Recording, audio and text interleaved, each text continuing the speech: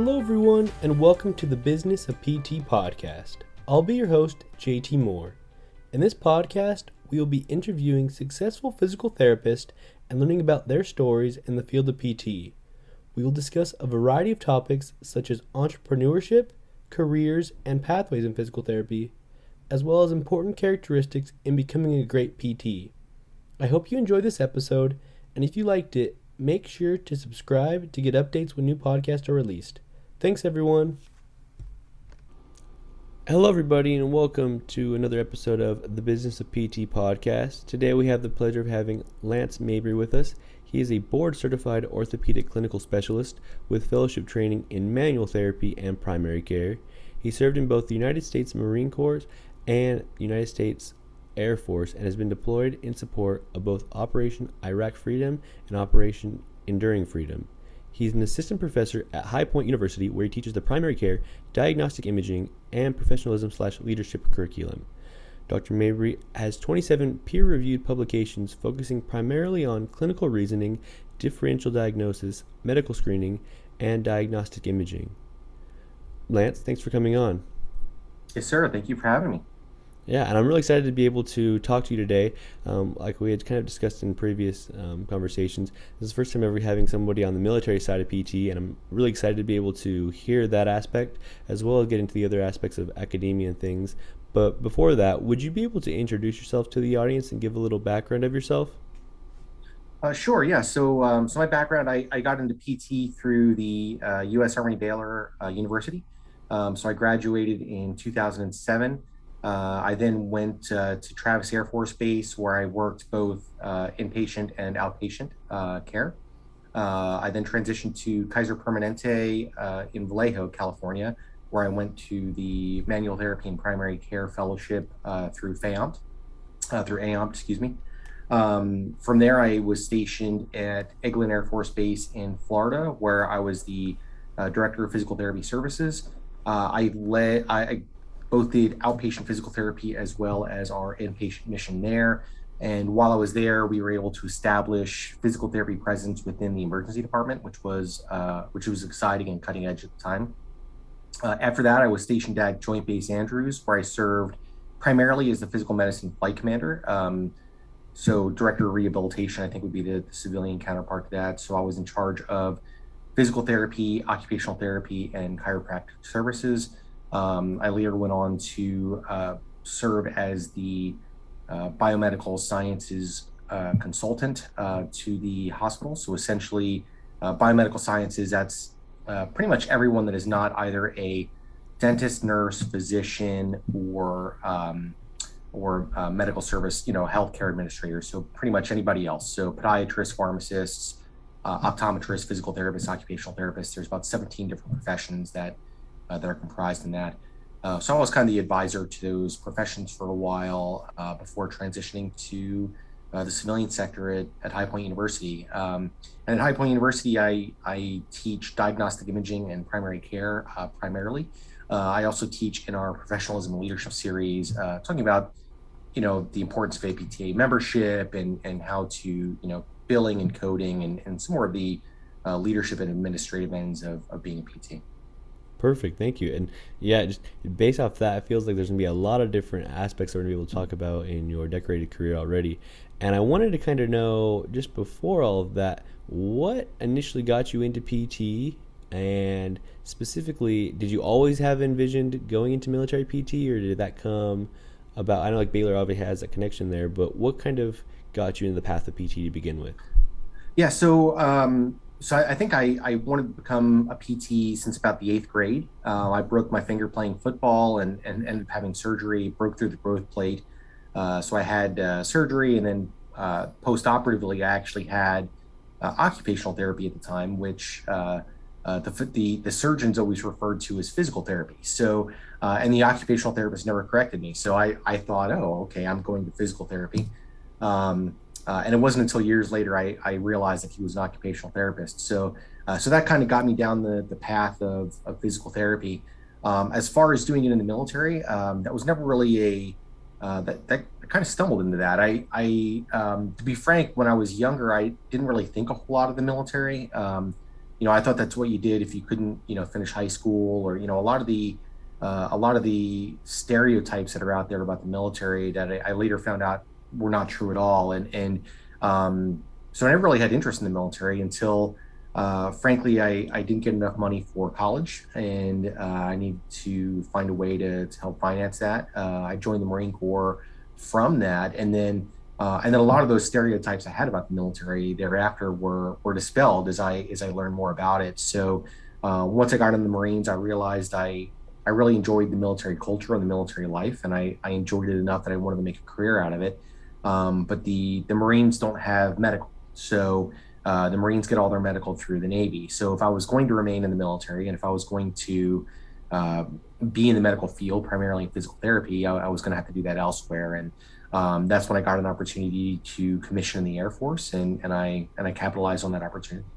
That is awesome, and yeah, like that is cool. That like, I mean, even though PT wasn't the exact beginning part of your thing, you're able to just love it, and you want to be able to help people with that.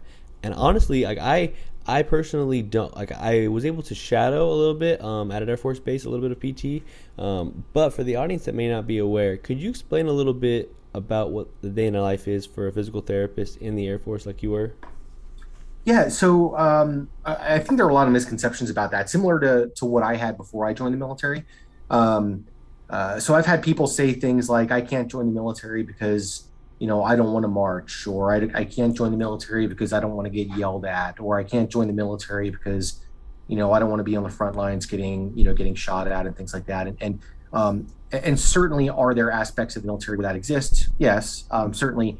But when it comes to physical therapy, when you start getting to the medical side, um, that's really not what we're doing. I mean, on the medical side, we are working primarily in a hospital or a clinic, and I can probably count on one hand the number of times I got, yelled at over the span of my 2 decades of service. I mean, I can really count on one hand the number of times I got yelled at as a military medical officer. So it just doesn't really happen. That's something that's on TV a lot and in the movies, and it makes great movies. But when it comes down to it, I think the day in the life of a military PT is not any different than the day in the life of a civilian PT. I go to work, I see patients primarily all day, and then I come home. And so I think one of the biggest differences from the military side is our patient population. So, in the civilian sector,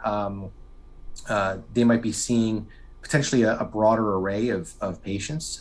In the military, it's congressionally mandated that we see active duty first. So our primary patient population is that 18 to 40, 45-year-old population. So typically younger, typically healthier, because they have to be, because they're in the military. So it does qualify as sports physical therapy, although I don't know if it would be the same as working with a sports team, but it is more athletic population. Yeah, outside of that, it's working in a hospital, seeing patients all day, but you're doing it while you're dressed like a tree. I like it. Perfect. And thank you for sharing like all of those different aspects and things, and kind of taking off those misconceptions with PT in the military. One thing that I've kind of learned in the didactic portion of my program is there are some unique aspects of working in the military, and how kind of the scope of practice differs a little bit from the civilian side.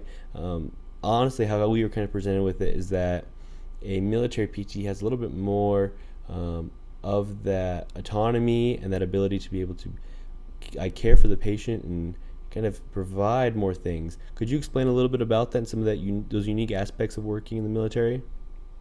Yeah, so military is really big on uh, pushing the boundaries of medicine, and if you look, and this is beyond just physical therapy, but if you look, a lot of medical innovation comes out of the military, because they're not necessarily bound by the same bureaucratic constraints that we have outside of federal property. So in the military, physical therapists can do things like prescribe medications. Now there's a limited number of medications we're allowed to prescribe. It's primarily NSAIDs, Tylenol, and muscle relaxants, and I believe that's largely it.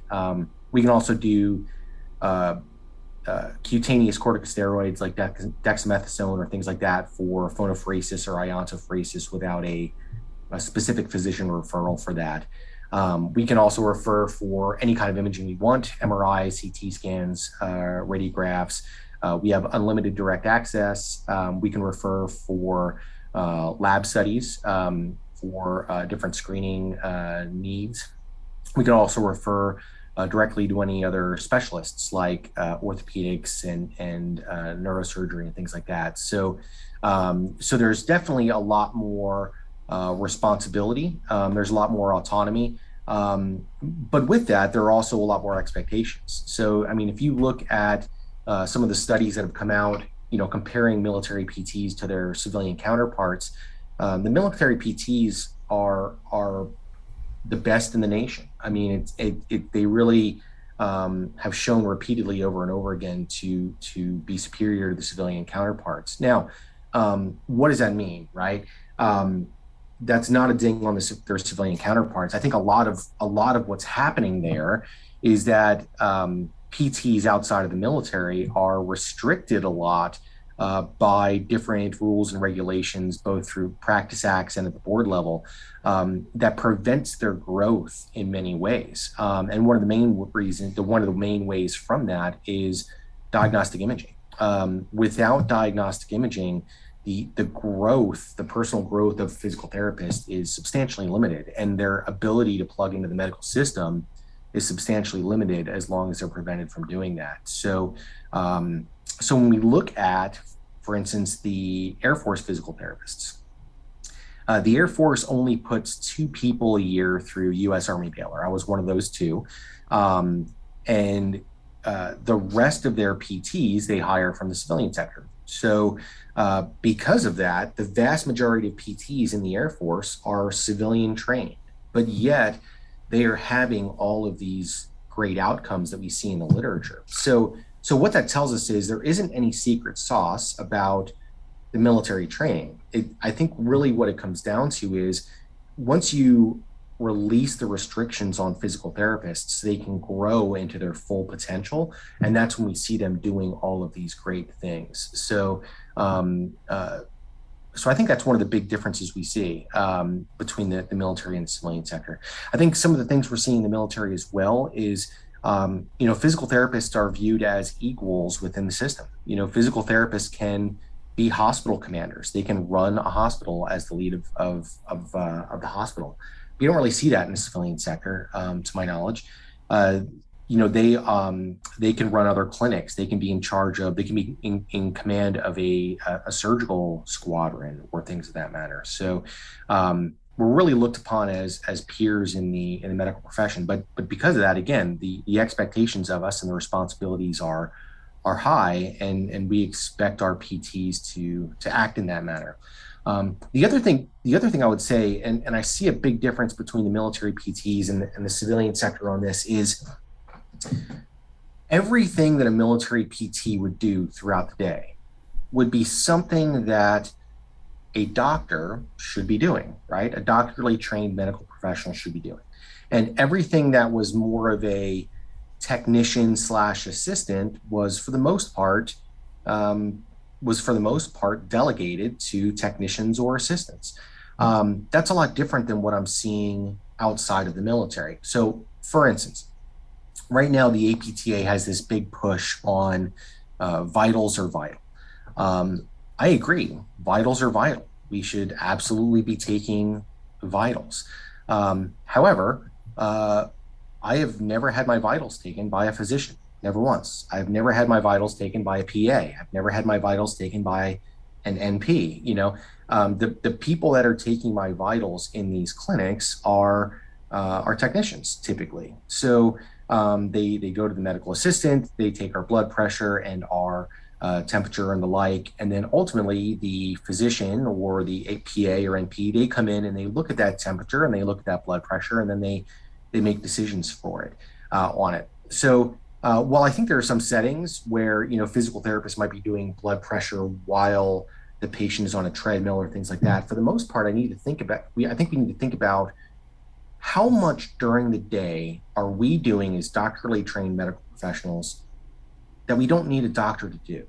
And if we kind of embrace that culture and start looking at the future of PT being embracing the role of a doctorally trained profession as opposed to embracing the role of the technicians that we came from, right? We were born as a profession as rehabilitation aides that were subservient to the orthopedic surgeons. Um, but we've grown from that, right? But yet we still hold on to this technician based philosophy in many of the things that we do, right? And if you think about, how many PAs are going to stand in the gym and count to 10, right? How many NPs are going to stand in the gym and count to 10? How many physicians are going to stand in the gym and count to 10? But yet we do that every day. And then we complain that we don't make enough money. We're not making enough, we're doctorally trained professionals, we're not making enough money. And my thought is, well, shoot, man, like, why are we teaching our patients quad sets and squats and lunges? And like, we can probably have our technicians do that, right? Instead, why don't we focus more of our time on building those treatment plans and working with, patient diagnoses and prognoses and patient management and coordinating, lab results and imaging results and coordinating Lex level care if they have to go into surgery and those kind of things and focusing more on the doctoral end of things as opposed to the technician end, right? And when I talk about these things, I'll get pushback from people and they'll say things like, well, I don't want to be like a physician. I want to have, I want to build a relationship with the patients and things like that. And absolutely, I agree. In the military, we're still seeing our patients for 40-minute evals, depending on our setting, up to an hour evals, again, depending on the setting. We're still seeing those patients in 20 to 30-minute follow-ups.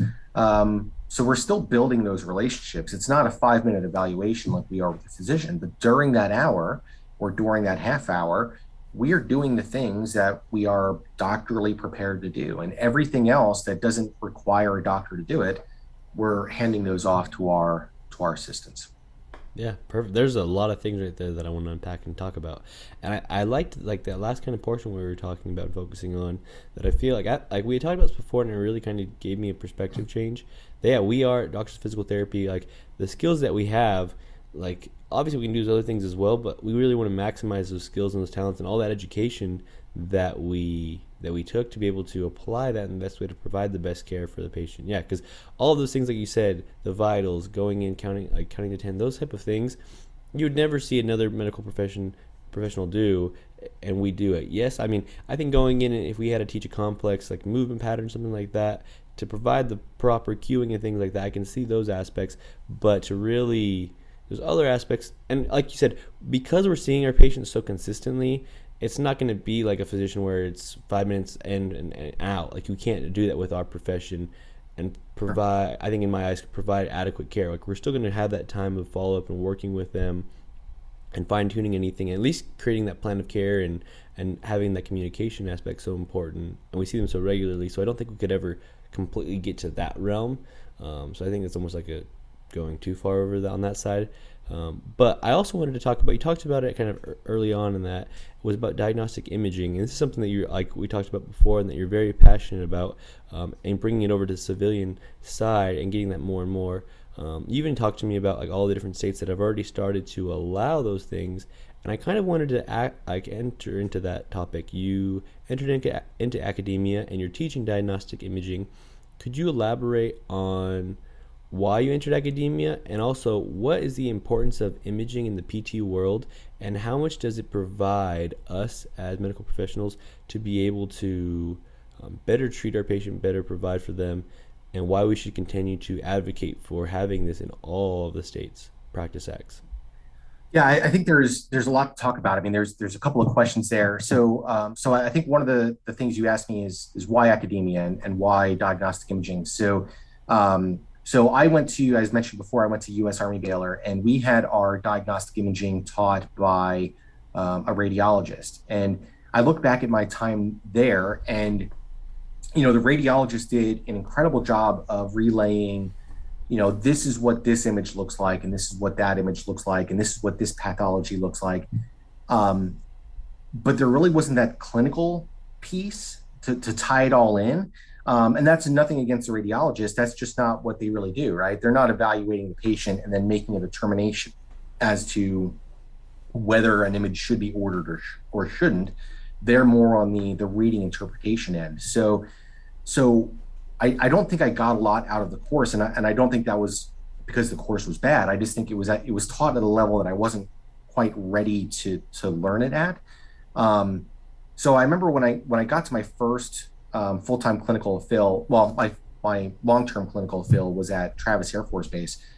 We were expected to order imaging and know about imaging. And I think I thought I knew something about it because we learned about the Ottawa ankle rules and the Ottawa knee rules. So I went in, chef puffed out, I'm going to be a doctor soon and I know everything. And then I got there and I saw my first patient and they were a chronic low back pain patient. And I'm like, well, shoot, that doesn't, I mean, the Ottawa knee rules and the Ottawa ankle rules don't apply. And now I still need to make a decision. And that's when I realized, wow, you know, these rules, they're really helpful for a specific subset of patients. But when you start getting into, the chronicity and the patients that we're making determinations on, they don't always really fall into these rules. So, and that's when I realized, oh, shoot, I don't know anything about imaging. And that's when I really decided to double down and learn about it. And I think that that's a decision that a lot of people have to make, right? And we see this now where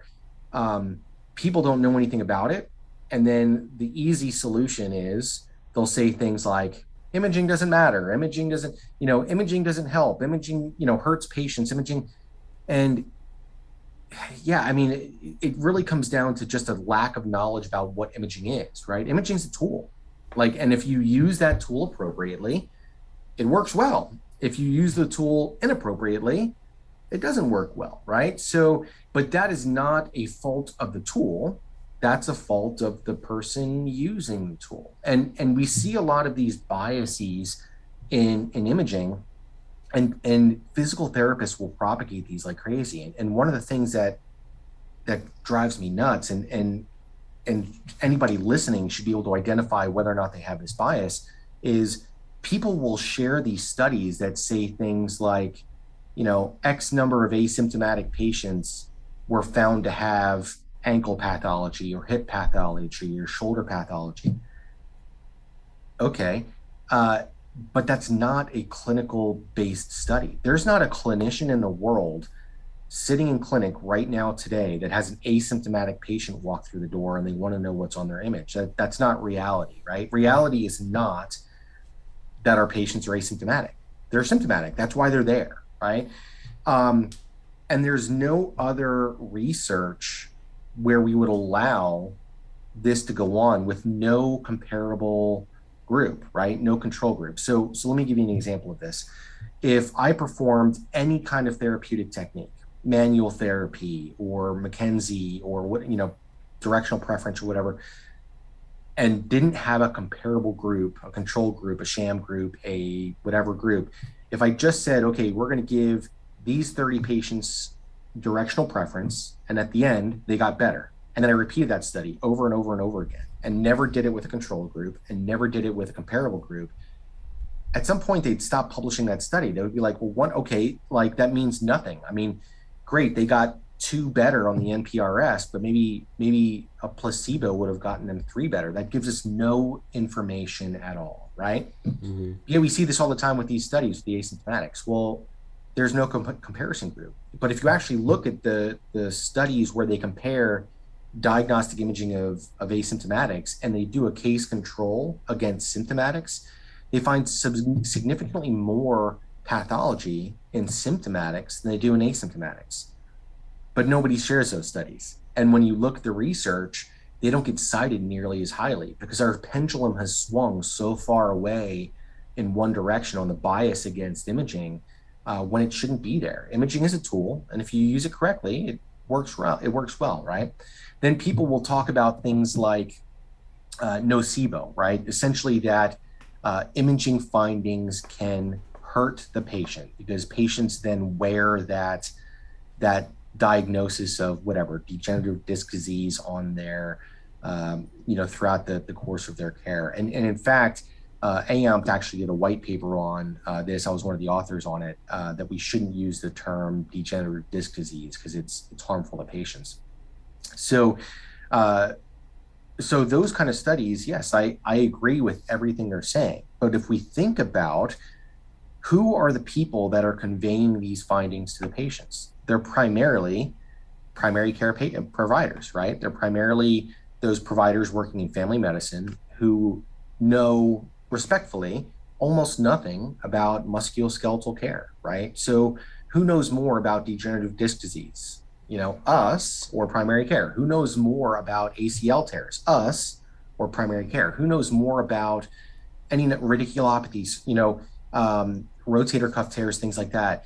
So the answer to all that is, can imaging findings hurt patients? Sure, if they're in the wrong hands and the wrong people that aren't educated in these things are relaying these findings, then yeah, they may not have the skills to convey what's actually going on. But if we shift that responsibility to us as physical therapists, and we can have those same conversations with patients, yeah, you have a rotator cuff tear, but it's very small. There's nothing here that indicates you need any kind of surgery. These are the kind of things that we treat all the time. These tend to get better. Yes, you have degenerative disc disease, but or reductions in your intervertebral spaces, or however we want to term it. Um, but it's not severe. And this is something that we treat all the time. And this is something we get better. And a lot of times, having those conversations, what I'm seeing clinically, when I'm having those nuanced conversations, it reduces patients' fear, it increases their function, it reduces their pain. Just having that reassurance that, hey, look, we found some things, right? But nothing's bad here, right? But they don't always necessarily get that from primary care. Again, just because primary care, and it's nothing against primary care, that's just not their skill set, right? So my viewpoint on it is physical therapists, they use these studies and they keep saying things like imaging is bad. Imaging is not bad. Imaging is a tool, right? The way imaging is being used is bad, primarily. And because of that, that is why we should be arguing the most for it. The people that are saying all of these bad things about imaging, they should be the biggest advocates for PTs getting imaging, because they should be saying, shoot, it's not being used right. Give it to us, because we've been shown over and over and over again in the research that we do it better than they do in primary care. And that's been true in the McGill study, in the Mabry study, in the Crowell study, in the Moore study. I mean, there's so many studies out there that actually look at these things. We use it better. So we need to advocate, instead of bashing imaging, we need to advocate for the imaging responsibility to be shifted to the musculoskeletal experts. Yeah, thank you for that because I feel like what you said at the beginning is so true. It's a tool, and how you use that tool is either going to make or break. It's going to be like it's going to be productive with it or it's not. And I feel Mhm. like a lot of people, even just like kind of like scrolling through social media, sometimes there will be that stigma of imaging is going to like provide a negative effect on the patient. Kind of what you said with having them think they're going to carry this around with them and they can't get over it. But I think us being able to understand the imaging and then provide that patient education in a way that will dispel any fear or unknowns that they have in a way that will empower them to overcome Mhm. those pathologies, I think is such a important aspect and a thing that we can really provide, like you said, as PTs as compared to other professionals. And I think that was so important. What do you see, I guess, in the future of PT in regards to imaging and creating more autonomy as physical therapists? Yeah, so that's a great question. We're working on a study now. We actually just finished up the data analysis portion. So we're working on writing the manuscript now. But we put out a survey back in December of 2020 to May of 2021, um, looking at physical therapy utilization of diagnostic imaging skills. We ended up getting just shy of 6,000 respondents. So it's a massive, massive study with a lot of data. And essentially, what we found is that physical therapists are already using imaging skills widely. Um, but what they're not able to do in many instances is refer directly to radiology. So physical therapists are using those imaging skills and then ultimately referring to primary care or orthopedics or somewhere else. They're adding that extra step into the patient getting what they need, right? And that extra step, every step we have in the medical system is a step where a mistake can happen, communication errors, patient can be lost to follow up, various other things. But then on top of it, every step the patient has, that's another cost to the healthcare system. That's another cost to the patient in the form of copay and things like that. Um, when you look at the future of PT, I think you can soundly look at, how the military is practicing, and if we can get the physical therapists outside of the military market emulating the way PT is practiced more in the military sector, I think that would be a phenomenal future for the physical therapy profession. I think a big role in that is imaging. We cannot really become primary care providers the way we're talking about it. We can't become primary care physical therapists without really having access to imaging. That really limits us. So that's the first big step. We have seen a lot of change in that recently. So everybody's probably familiar at this point with Wisconsin and with Colorado. So there are a couple of different models out there as far as how to get imaging. The most restrictive way, or the most, maybe not the most restrictive, the highest hurdle to getting imaging in a state is going through the state legislature. Once you start going through the state legislature, you're going to have other medical groups oppose you. It's political, it's Republicans and Democrats, and it can get partisan. And what you'll see is a lot of back and forth on that. So right now, there are 4 states that have imaging through their practice acts. That's Wisconsin, Rhode Island, Utah, and North Dakota. And I think 3 of those, Wisconsin, Rhode Island, North Dakota, all only possess the ability to refer for radiographs, to my understanding. Utah is actually interesting. Utah got their ability through the Radiology Tech Practice Act, not through the Physical Therapist Practice Act. So to my understanding, Utah physical therapists are allowed to refer for any kind of imaging. However, if states can avoid that path, I mean, unless there is an actual Practice Act blockade to it, it's probably not wise to go that way. The easier path to go is through the state board rules. So again, if there isn't a Practice Act or any other legislative rule that would block this, going through the Practice Act is a lesser hurdle. That's what Colorado did. So Colorado has it in their Practice Act. They can order X-rays or MRIs. And I believe, so that's Colorado, that's 5. There are 2 of them that actually did it an even easier pathway. And this wasn't by changing board rules. It was by the board making decisions on or interpretations of what their rules already state. I believe that was Maryland and DC. So that wasn't even at the board rule level. That was even an easier level, going through a decision tree. And then the potentially easiest pathway is just viewing as no obligatory or no prohibitive language being in the system. So essentially, if both the Practice Acts and the board rules are silent on imaging, we can view that as no prohibitions to it, and therefore we can order it. So I believe that's what New Jersey and Pennsylvania are doing right now. There's a medical system out there that actually has PTs ordering imaging because there's nothing currently to say they can't. So there are, I've been talking to, as part of our research, I've been talking to a lot of the chapter presidents across the nation. I know of a couple of other ones, but I don't want to put them on blast. But I know of at least 5 other states that are working on imaging and have various advancements going on. I think in the next decade, you're going to see many states get it. Just like you saw in the last decade, the majority of states now have dry needling, and that didn't really become a thing until 2009.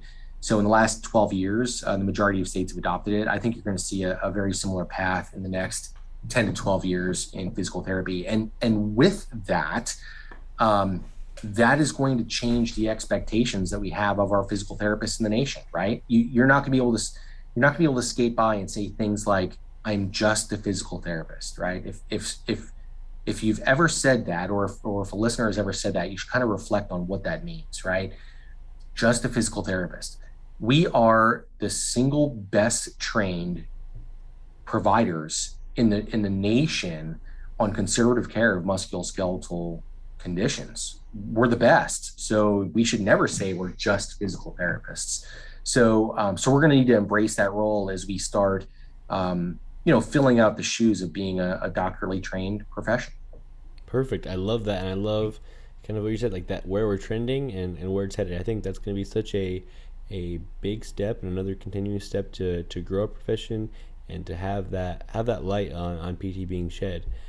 And now I kind of wanted to just kind of go back to kind of what we talked about earlier on in the episode. We talked about a little bit of being a military PT, and I just wanted to know what was it like being on a military base stationed overseas, being a physical therapist. What were some of those things?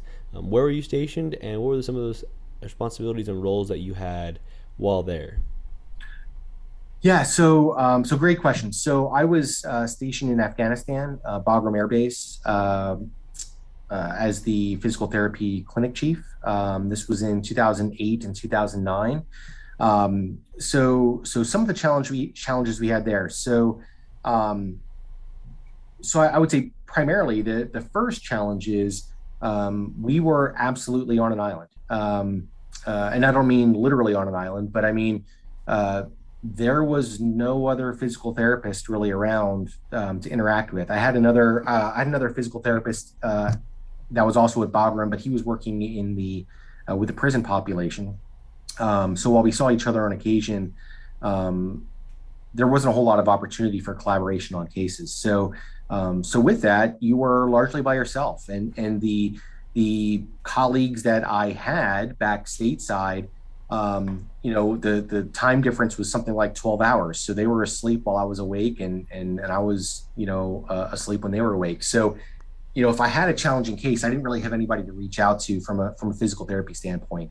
But I was able to lean on the orthopedic surgeons and the primary care providers if it was something non PT related.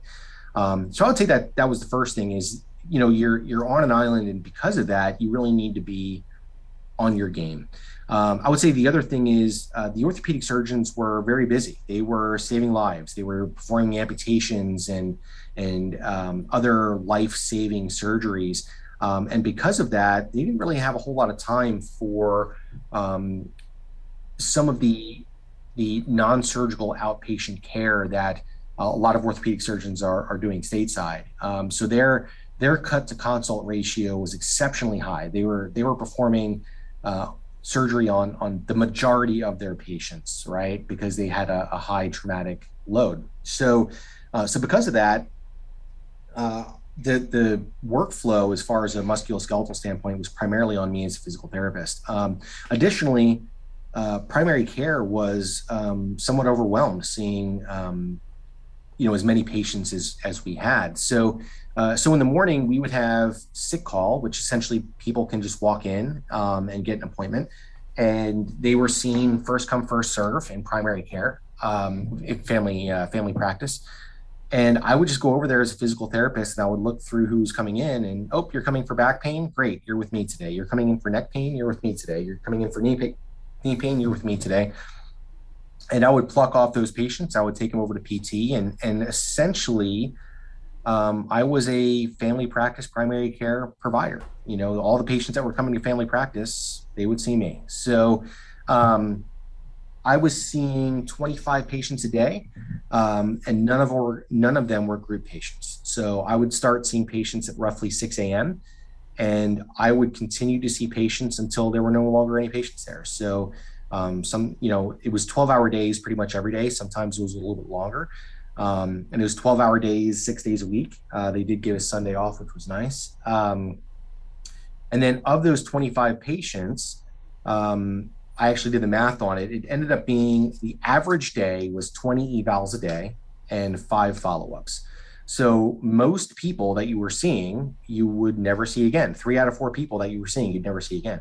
And the reason is a lot of times they were coming off convoys, or they were only at the base for a very brief period, or maybe they were coming to the base on their way back to Germany or whatever else. So a lot of people you were seeing, you were only seeing once. So you would have to do things like, get them a solid disposition. Do they need imaging? Do they need labs? Do they need or a referral for surgery? Do they need, a home exercise program to take with them? Do they need any kind of equipment that they're going to take? You kind of had to do all of those things all at once, boom, day one, right?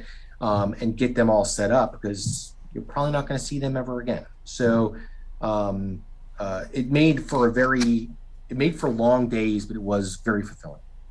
That is awesome. Yeah, that is definitely a lot of things going on, and to be able to have the majority of them evals, I think it's a lot more of a different patient load than Mhm. what we typically see in the civilian side.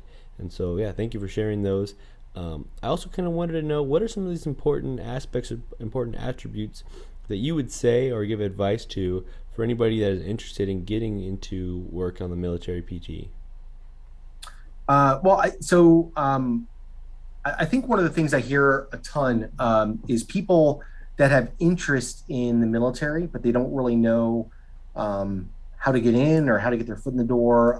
They also talk a lot about, are there roles serving the military both in uniform and outside of uniform, maybe as a civilian or things like that.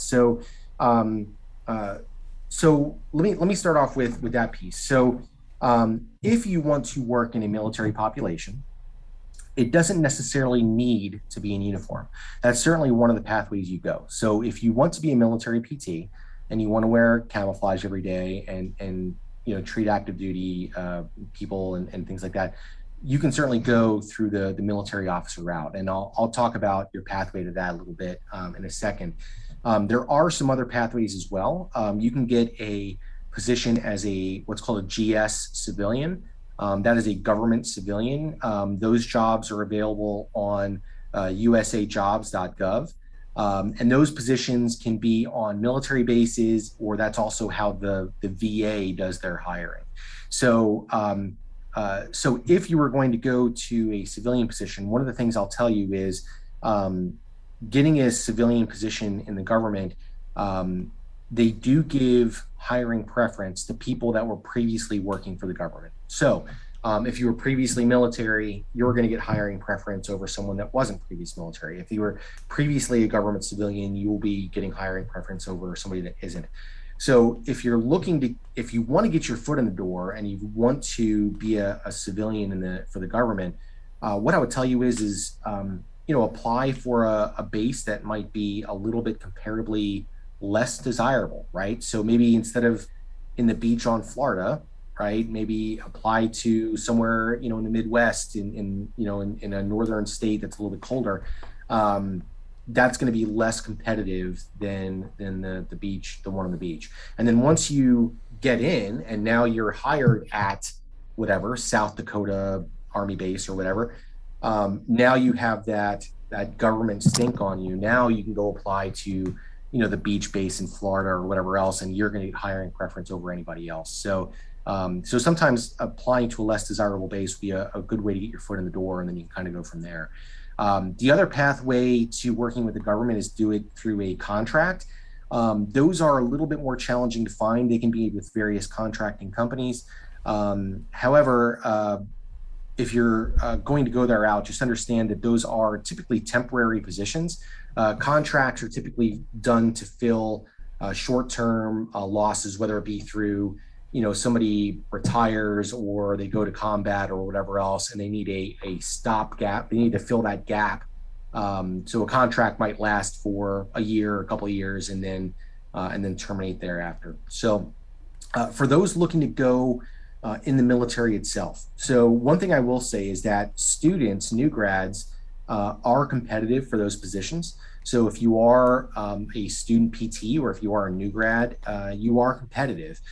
In fact, you might be even more competitive than someone that has 10 years because if you think about the military and what they do, there aren't a whole lot of 60-year-olds that are joining the military new. The military kind of needs for some of the physical stuff they need you to do.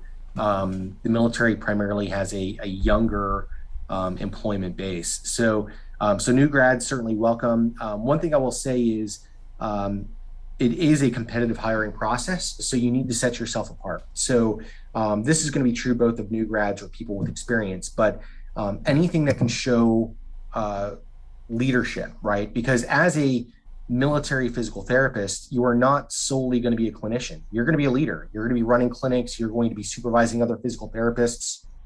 You're going to be supervising PTAs, PT techs. Um, you're eventually going to promote up to being a commander. And you might be in charge of a surgical squadron or things like that. So they're going to expect you to be more than just a clinician. And if you think about everybody that is applying for that position is going to say, I'm a great clinician. Everyone. There's nobody that's going to apply that's going to say, yeah, I'm a below average clinician. That's just not going to happen. So because of that, just saying you're a great clinician is not going to be enough. You're going to need more than that. So leadership is a big place to do it. The other place to do it is to separate yourself out through service. That can be service through the APTA, that can be service in the community, but you're going to want to show some level of service. The other thing that you're going to want to do is show some level of demonstrable evidence of success. So, again, you can't just say things like, I'm a great clinician. Instead, go get your CSCS certification. Go get an ABPTS board certification. And frankly, if you are a clinician with experience that has more than 2 years in practice, and if you don't have a board certification, your pathway to wearing the uniform is going to be substantially more difficult. So I would strongly suggest you doing that. The other things you can look at are the military really values research. So whether that means you're participating in research, as on the RCT or systematic review level, I mean, that's certainly wonderful. But if you can get a case study or two out there, that would be really well received.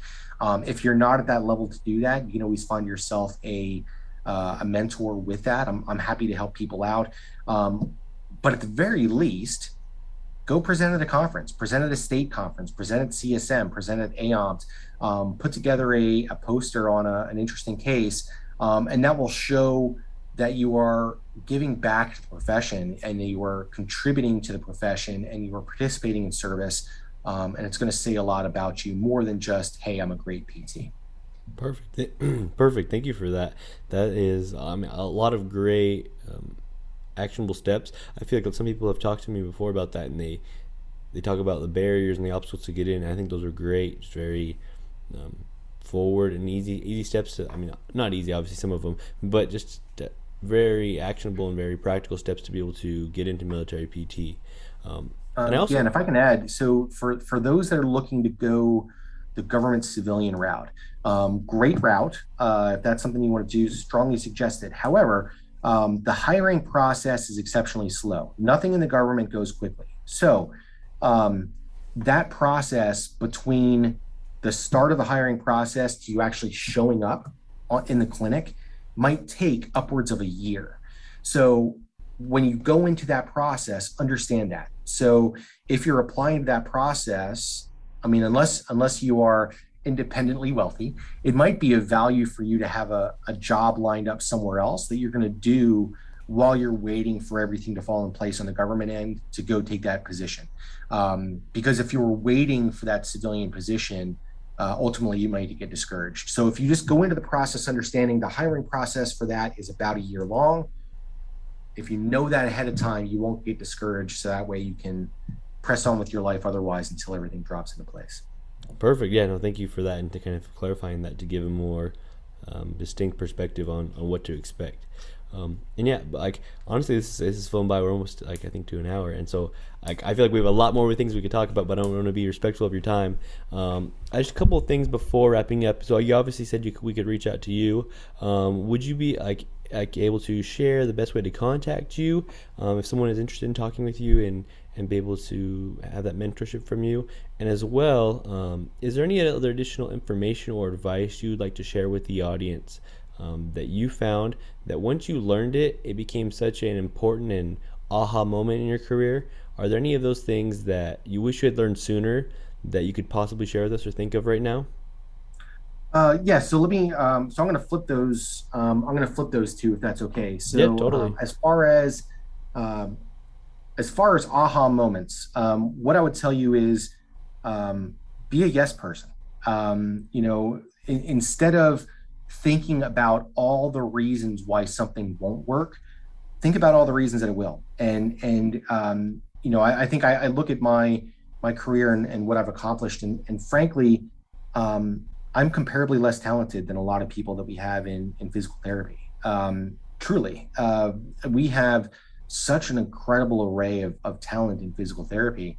And I think that, some of the successes that I've had in my career have largely been because when opportunities have come, I've said yes, and I've said yes to many great things. And it's interesting, once one great opportunity happens, then that begets another great opportunity, which begets it's like a snowball rolling downhill. So something is going to come your way, and say yes to it, embrace it, and do it, and tackle it. And if it's scary, and if it's something you're not comfortable with, that's great. That's perfect. Because frankly, we don't grow unless we are doing something we don't feel comfortable in doing. So say yes to those things. And a lot of you out there are probably seeing patients right now, and a lot of you out there are probably have some unique cases going on right now, and you've already done all the work evaluating them, treating them, getting them worked up, getting them to where they need to be.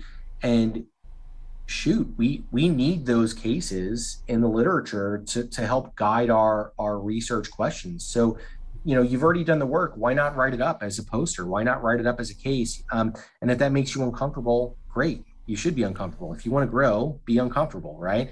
I had a commander, Crystal Henderson, one of the best leaders I've ever worked for, and her statement to me early in my time at Joint Base Andrews was, "Get comfortable with being uncomfortable."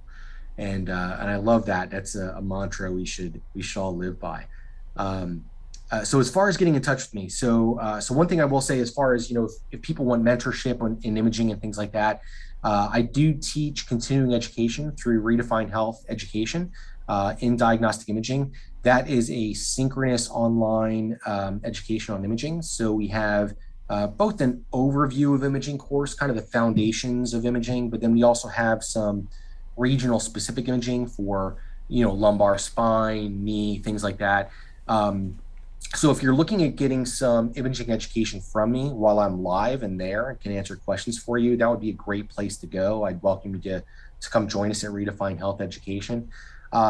If you're looking to contact me offline for whatever career advice or clinical advice, you can find me on LinkedIn. I'm very active on LinkedIn. And then the other way you can find me is through my email. It's lmabry, that's LMABRY, at highpoint.edu. Perfect. Thank you so much. And yeah, thank you for sharing that thing. I think truly everybody who's been on this podcast that has had great success and has talked about learning and seeking discomfort and getting out of that comfort zone, because I feel like I've talked about it before in a couple other ones, is that there's no comfort in a growth zone and there's no growth in a comfort zone. And that we have to be out there, and although it might be uncomfortable to begin with, it's going to be so beneficial in the long term. So I loved that idea of say yes and figure it out and learn it. So thank you so much for coming on to the show, Lance. I've learned a lot and really gained a more deeper perspective of military PT as well as diagnostic imaging, and I'm excited to be able to share this with everybody, and I hope they find just as much value as I have. But thank you for coming on. Thank you so much, Tracy. All right, have a good one. Thanks everybody for listening to the podcast. I hope you liked that episode. If you did, make sure to subscribe and also leave a review. Thanks everybody, and we'll see you next time.